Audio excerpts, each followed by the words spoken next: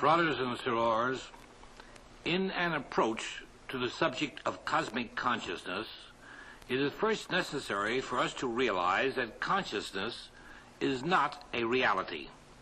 By that we mean that it is not a substance or a thing. To better understand this, we may say that consciousness is a condition which arises out of something else.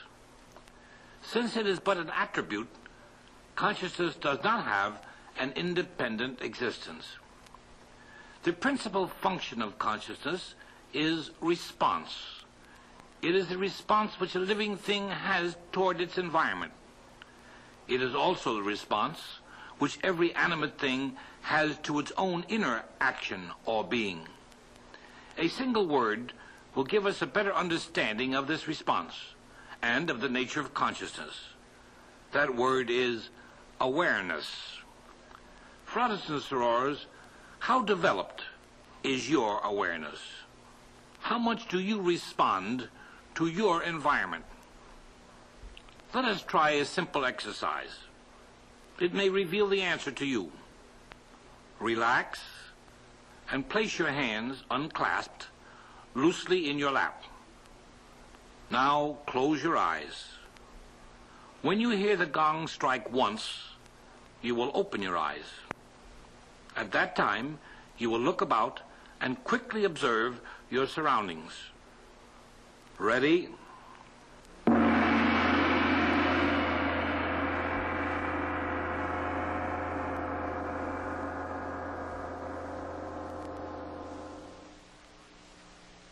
Look about you carefully. When the gong strikes again, close your eyes.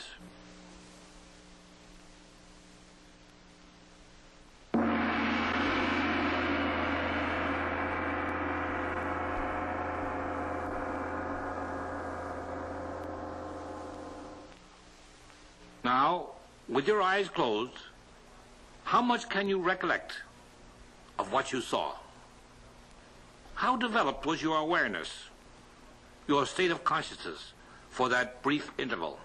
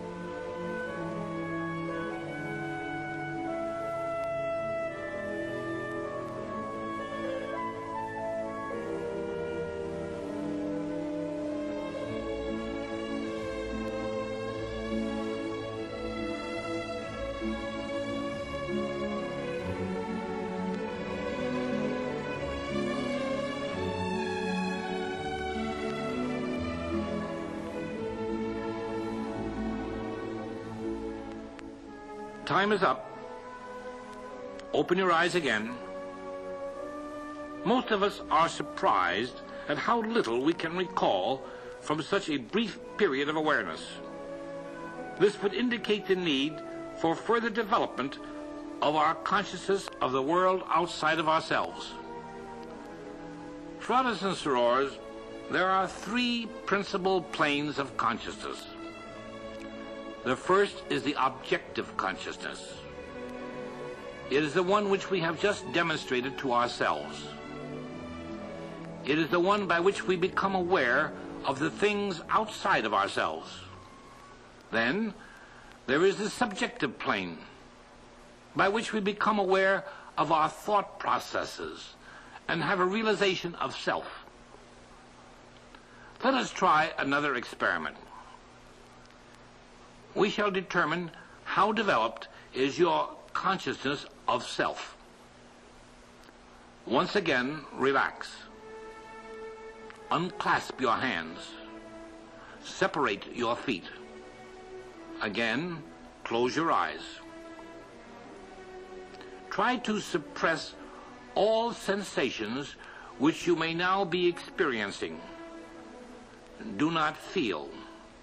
Try not to detect any sensations of taste or smell. What now remains? What is the self, stripped of its usual qualities? Try to isolate your idea of self. What is it that is really you? Turn your consciousness inward. Reach deep, deep into your being. Let there be just self, self, self.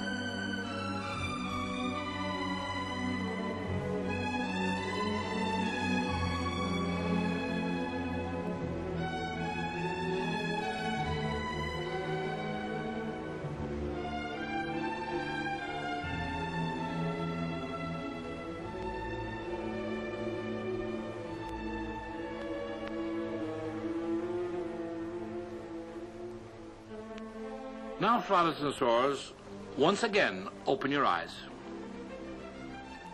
From this experiment, you come to know how close, yet how distant, self really is. It is the most intimate thing in our lives, and yet the most unknown to us. Only through such exercises as this will true self-consciousness, in the mystical sense, be developed. To the mystic, the consciousness is like a lens used for optical purposes. The more perfectly the lens is ground, the more efficient it is for either collecting or projecting light. To the mystic, God or the cosmic is like the sun in that it is a great source of light, of the greater light, of knowledge and illumination. Therefore, the more we develop the consciousness, just like grinding and shaping the lens, the more of the light of God and the cosmic do we attract to ourselves. As we develop the consciousness, we, like a lens, are capable of collecting from infinity mystical light that otherwise would be beyond mortal discernment. Brothers and sorors, no human mind could adequately define the cosmic, because no such mind could embrace all of its attributes. However, certain aspects of the nature of the cosmic man has learned. These we must know if we are to strive for cosmic consciousness, which is the third and highest application of our mortal consciousness. First, we must know that just as there is life in animate things, so too there is a universal vibratory force which pervades all being, whatever its form or expression. This universal vibratory force has a sympathetic relationship with all things. You may prefer to call this universal creative impulse God, the Supreme Being, or cosmic. That which has mind has consciousness. So the great universal or cosmic force has a consciousness. This cosmic energy and its consciousness are in every cell of our being. We cannot know the divine or cosmic consciousness by any method of just perceiving it as we would some object, or by merely reasoning about it. one must be in sympathy with the cosmic consciousness within him. He must also feel or be sensitive to the universal impulse within his own being in order to experience cosmic consciousness.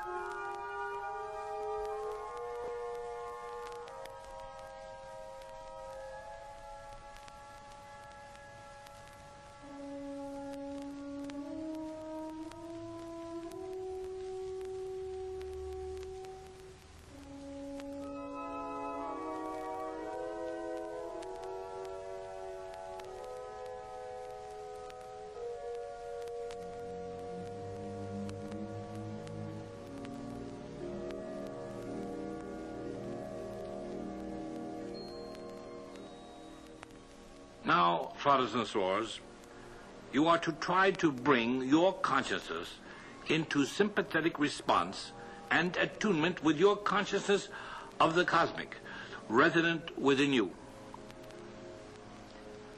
Close your eyes and visualize what shall be related to you. Think of a small dot in space, about 1/2 inch in diameter. We shall say that this dot is the universal force and mind. Have you formed the dot in your mind? Next, on the screen of your consciousness, draw a circle around it and some little distance from the dot. This, we shall say, represents the highest plane of consciousness. It is the consciousness of the great universal mind. Now you shall draw in your mind another circle, some distance from the first one. This we shall call the subconscious. It is the consciousness that is usually alluded to as the psychic processes of mind. Beyond that, then, you shall draw still another circle. Do not lose sight of the first one with the dot in the center, nor of the second one. The third one you draw represents the lowest plane of consciousness, lower in its vibratory nature. It is the objective consciousness. Through it you realize the mortal world. Do you visualize these three circles? Actually, their effects are related. Hold them clearly in mind for a moment, each one above the other, first with the dot being the highest.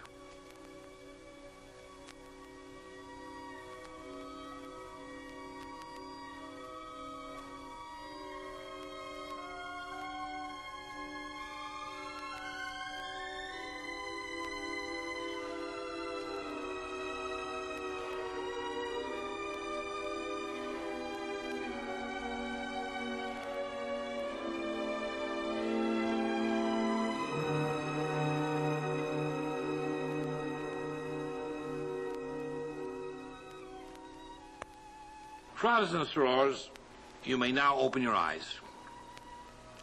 We shall begin the last step in our method of attunement with the cosmic mind.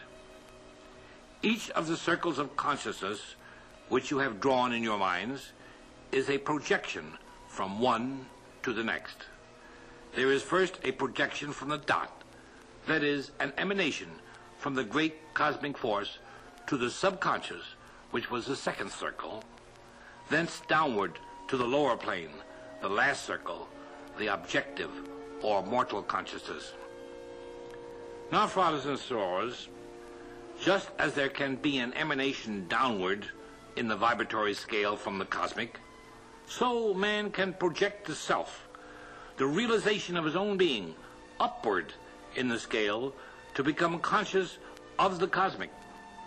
This is what is known as the elevation of consciousness. Let us reverse the order of the two words, cosmic and consciousness. We then have consciousness of the cosmic. That is a state or condition which every member strives for. That is, to become conscious of the cosmic within ourselves. Now we shall begin our final exercise. Take a deep breath, hold it as long as comfortable, and slowly exhale. Keep your feet separated and close your eyes again. First, we shall begin with a simple process of purifying our consciousness. We ask that you deliberately call to the fore of your mind pleasant memories in your life which represented your highest moral sense. Think of things which at one time called forth your most noble emotions and sentiments. Relive for the moment the ecstasy and mental purity of such past experiences.